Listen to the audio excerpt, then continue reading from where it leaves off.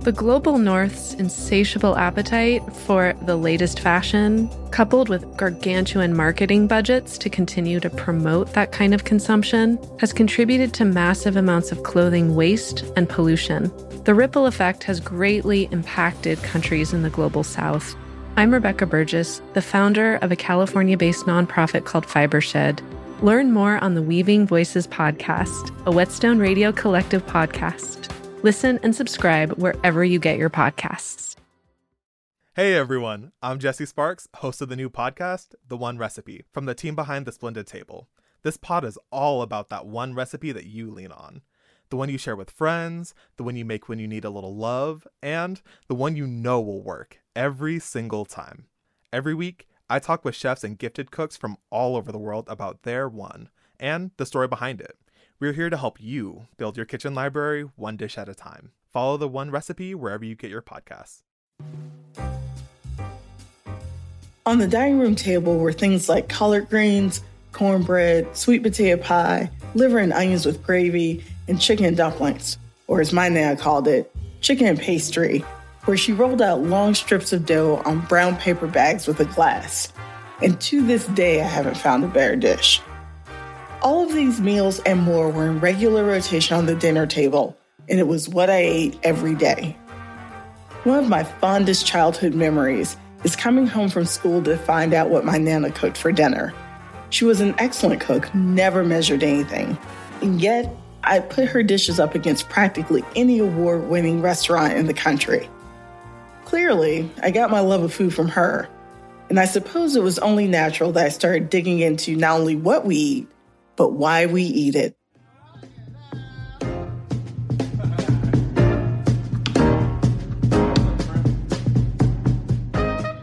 Welcome to Setting the Table, a podcast about Black cuisine and foodways. I'm Deb Freeman.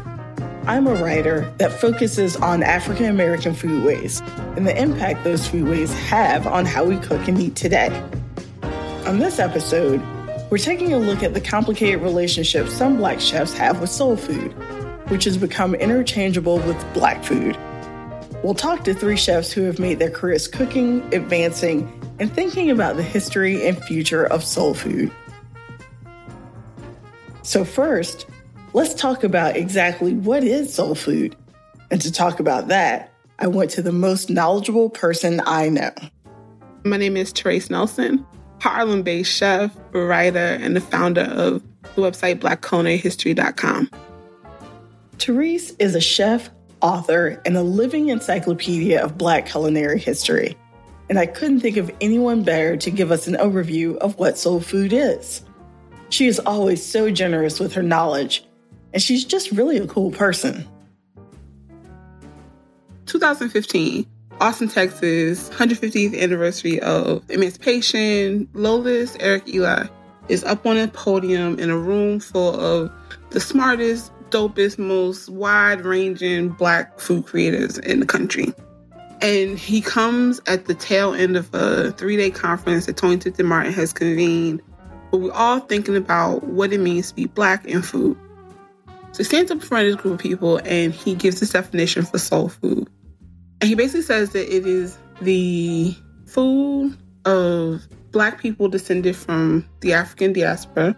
He says it's a collection of ingredients, techniques, all telling a similar story. But for me, the way in which he framed soul food really should have been what is Black food.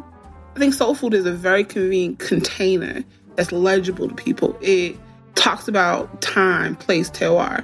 It gives people a very clear set of dishes or a starting point for thinking about what the food of the Black experience is in this country. It's not the whole story. It's not even the most interesting story, but it's a clear and legible story. I've been sitting with his definition since 15 because he was trying to get at the heart of how you put words to something that has such a particular kind of ephemera tied to it, has such a particular kind of emotional connection to it, and something that is different region to region. So I guess the short answer is soul food is Black food. The longer, more complicated and nuanced answer is that soul food is whatever you want it to be, but it's a starting point. Soul food can also feel like a burden that Black chefs have to carry. I asked Therese to share her thoughts on that complicated relationship. I think about Verna Mae Grosvenor a lot. There's this really dope interview of her where she's talking to somebody in maybe, feels like the mid to late 90s. And this woman is asking her a very well-intentioned question about sort of why she doesn't like soul food, because she had been famously quoted as saying she had a problem with using soul food as sort of a container for Black food and culture. Verna Mae Grosvenor, famed culinary anthropologist, kind of created that language around culinary anthropology. And what Dr. Grosvenor says in that interview is basically that soul food is a very particular kind of translation of Black culture that existed in a very particular time, and that its function is of that time. That said, I always think about soul food as immigrant cuisine, as movement cuisine, as sort of trying to translate and find place and find home and personhood outside the context of the protection of the American South. Think about the second wave of the Great Migration. Think about the Civil Rights era, when this sort of language of soul music, soul cuisine, soul culture is birthing itself in terms of language. That time period is all about people exiting the South, exiting the past in this really particular way. It was this idea of forward thinking, forward movement. And so I think soul food was also less about particular dishes and more about this new way of thinking about Blackness. Soul food was coined in the 60s during the Civil Rights era to represent the heritage cuisines that African Americans preserved through the Great Migration. It's a cuisine with roots in West African and European foodways, the mix made possible because of Black enslavement, and many of the dishes have blended into Southern cuisine at large. I think the legacy of soul food is always going to be about Black agency and Black placemaking. I love the idea of soul food. Verna Mae was a little concerned with soul food, but she wasn't concerned with it because she didn't respect it. She was concerned with it because there's a tendency to rest on heritage as though it's a static thing. It's a comfortable thing to rest on heritage because it doesn't suggest that you have to contribute anything. That's not what our culture is ever about. When we show up fully as Black people, we create the culture, we create the conversation. But you can't do that work without being informed. The legacy of most of the folks, especially in the midst of the Civil Rights era, the soul generation, so much of their legacy, so much of that work was about creating a new language. We are existing in a similar moment. We exist in a moment where we are in a profoundly kinetic, artistic moment. Black art and music is on fire. Should we not be as forward thinking about our food? That to me does not look like just resting on the tropes of the past. I mean, start thinking forward. Soul food is about innovation. I mean, we could sort of lament the static nature of the tropes of soul food and the, celebration foods that we rest on, but that's not the whole story. We know it. So tell a more expansive story. That's the job. That's the gig. But like Therese says, soul food shouldn't be confined to stereotypes because it was never meant to be a limiting constraint, but rather a very broad description of Black food. So how can we redefine soul food for the modern era? The work of a real chef is translation, is starting from a place of your particular point of view, your particular place in the world, the set of experiences, cultural references, technical ability, all of that is put into a pot, and you start from that place to express, to translate what you think about food. Why is that different for Black chefs? Why is that not the work that you're supposed to be doing? To cite inspiration, cite reference is necessary, but your work shouldn't be trying to recreate a modern version of the soul food restaurants that exist. Your work should be taking the same influences, tasting those flavors, deciding what you want to say as a professional chef, and creating your own language. Of course there's going to be growing pains. Of course it's going to be messy. Of course it's going to be complicated. But I think the fruit of that labor exists in the form of really dope restaurants from all over the diaspora. Restaurants that aren't beholden to the narrowness of anyone else's expectations, but are really asking interesting questions about how you move cuisine forward, are thriving right now. Like to be a Black chef right now in this moment, the work is so dope, so delicious. It's really asking folks about how they want to dine and what's delicious. It's fusion between communities. You exist in a place where your food is in cultural context to all kinds of other influences, and it's showing up on a plate in a way that I think is more soulful than anything else. Maybe it's not traditional, but soulful restaurants have always been in community with other cultures. So why is that not the part of the legacy we want to talk about or pay attention to?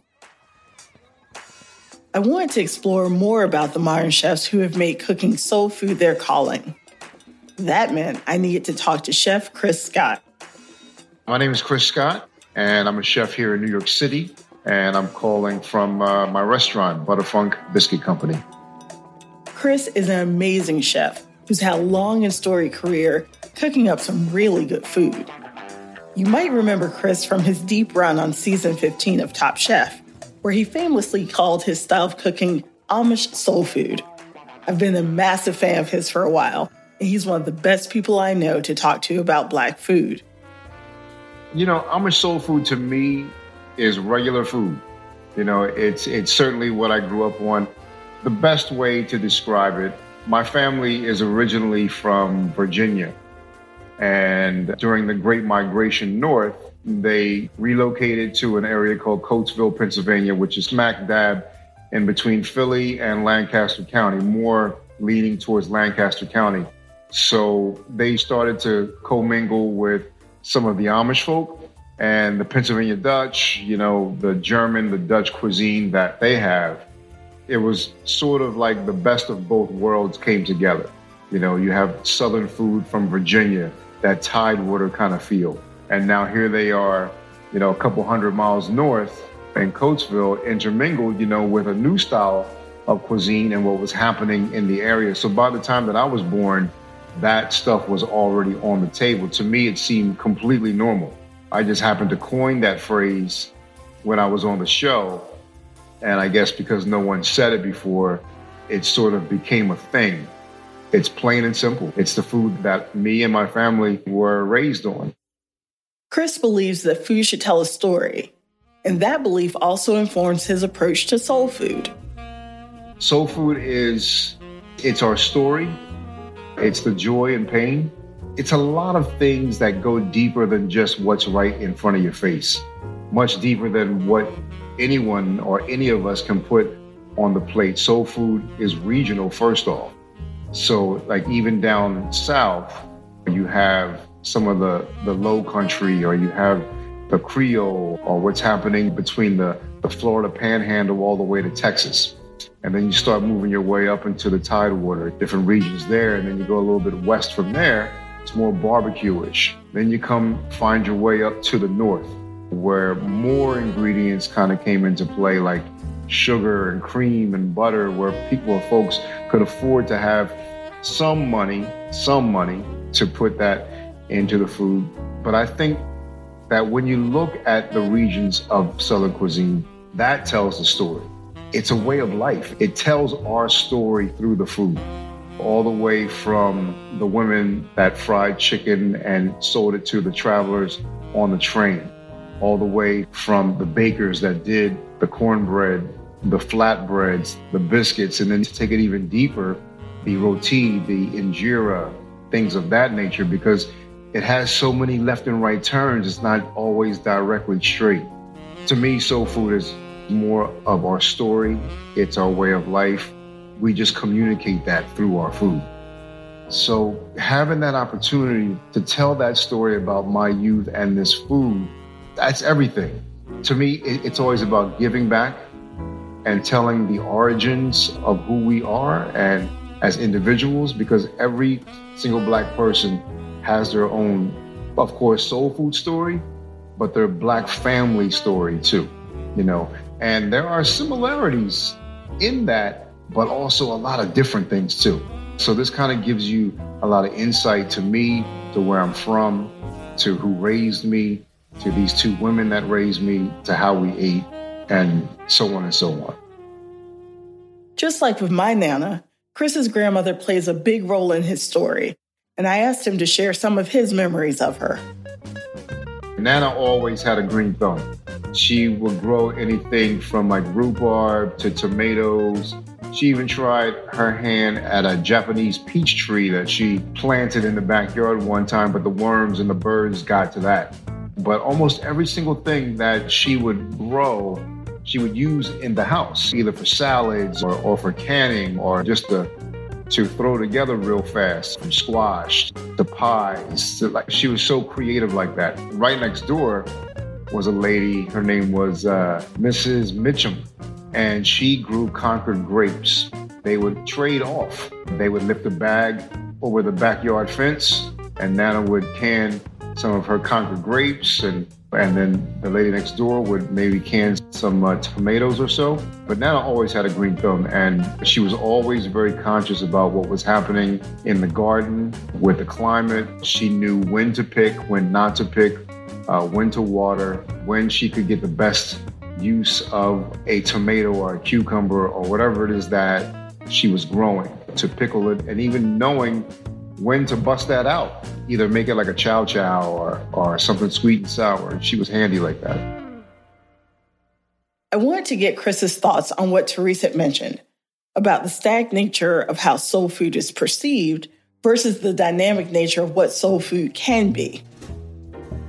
I love the fact that there are Southern chefs that stay true to what our ancestors ate, because I think that that's important. I think that it's great to taste those flavors, to still master those techniques, because a lot of people will look at soul food and they'll go, oh man, that's the easiest food ever. You just dump something in the fryer or you add a bunch of fat or whatever. There was a lot of technique in that style, is a lot of technique in that style, which people just disregard and sideline. I think that soul food purists that still cook that way, it's brilliant. But there is a great number of us who are rooted in that, like myself, who are changing it a little bit at a time. I will probably never go like way off the deep end, but sometimes I like to have one foot in and one foot out. Just yesterday, I was doing a cornbread recipe where rather than make the recipe all in one shot, I make a cornmeal sponge. So I take some sourdough starter, I add a little bit more buttermilk to that, and then the cornmeal, and just let that sit for about 48 hours. When you come in the next day, the fermentation process really gets, you really taste that sourdough funk, but it's not too much. And then I add goat milk to that, goat milk and buttermilk. Proceed with the eggs, the sugar, this and that, and then you bake it. The texture of it was super moist.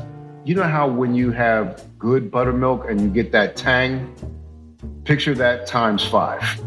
With a little bit of the honey butter in there, a little bit of sea salt.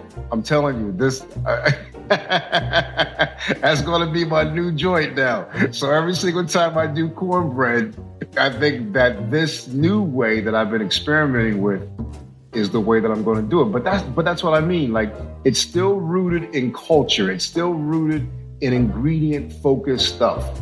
All I did was tweak a few things here and there to really elevate the science of it. That sourdough sounds amazing, and I'm going to need that recipe ASAP. But before saying goodbye to Chris, I wanted to get his thoughts on how he thinks soul food can move onward and upward as a modern cuisine. You know what I would like to see for real? So you know how a lot of chefs will always travel around and they'll go from place to place and they'll try to stage at different restaurants in different parts of the world. Like, for example, you'll go and you'll have a guy who wants to do a stage at Per Se. And then once he's done at Per Se, they'll send him to Chicago and he'll work with Charlie Trotter. Once he's done, at Charlie Trotter, he'll send him, to some other chef. What I want to see is chefs taking an interest in Black food and coming and doing a stage in our restaurants, like knowing what a ham hock is and how to really use it, what does it do in our food, knowing about collard greens, knowing about chow chows, knowing about, Haitian pickles and pickles in general, or any of the breads that we do. I would like to see people of all races doing stages in Black food-focused restaurants. And then I think from there that they'll be able to kind of branch out and do their own thing. And then I think that you'll see more of a change in the way that soul food is. If they're true to it and keep, like I do, keep one foot in, maybe one foot out every now and then, I think that there's so many possibilities to what soul food could even look like in 10, 15 years from now. I would like to see that happen first, to where people would take an interest in doing a stage at the Red Rooster, coming here and learning breads made from brown countries, learning all of that stuff. I absolutely love this idea of staging at Black restaurants and then taking that knowledge to the next level. If any chefs are listening, y'all should make that happen. Our last guest for this episode is another prominent chef who's on the cutting edge of modern soul food. My name is Mashama Bailey, and I am a chef, and I'm calling from Austin, Texas. Mashama is a James Beard award-winning chef and is the co-owner of The Gray in Savannah, Georgia, one of the top restaurants in the nation. The restaurant just happens to be at a formerly segregated Greyhound bus terminal. Talk about juxtaposition. I was excited to catch Mashama while she was in Austin, Texas, where she's opening 2 new restaurants this year. Like with Therese and Chris, I wanted to get her thoughts on the term soul food. I think I'm a little ambivalent. I love the word soul. I love food. I think saying those two things make perfect sense to me. And I know when I say those two words together that I'm talking about my particular experience. I'm not necessarily talking about what soul food has been conveyed as out in the world or in the media.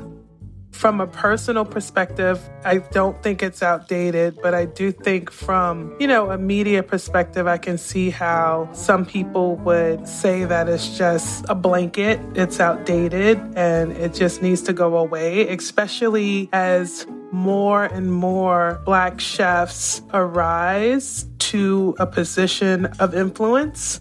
I think that it seems small now. It doesn't give us our full due.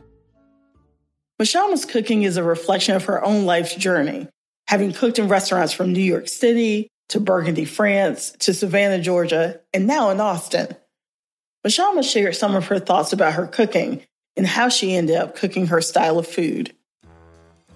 My cooking is all over the place. I feel like I got a real, I grew up in New York City, heavily influenced by New York City delis and bodegas. I'm also influenced by Korea and China and Italy and France. And so when I was growing up and I wanted to cook food professionally, I wasn't very interested in learning how to cook soul food. I was interested in learning how to cook everything else. Not because I cooked soul food particularly well, but because I was interested in all types of food. And so I think for me, because I was very interested in learning how to cook from a European point of view, because I think I liked the structure of it and I liked the record keeping of it. I liked the recipes of it and the techniques.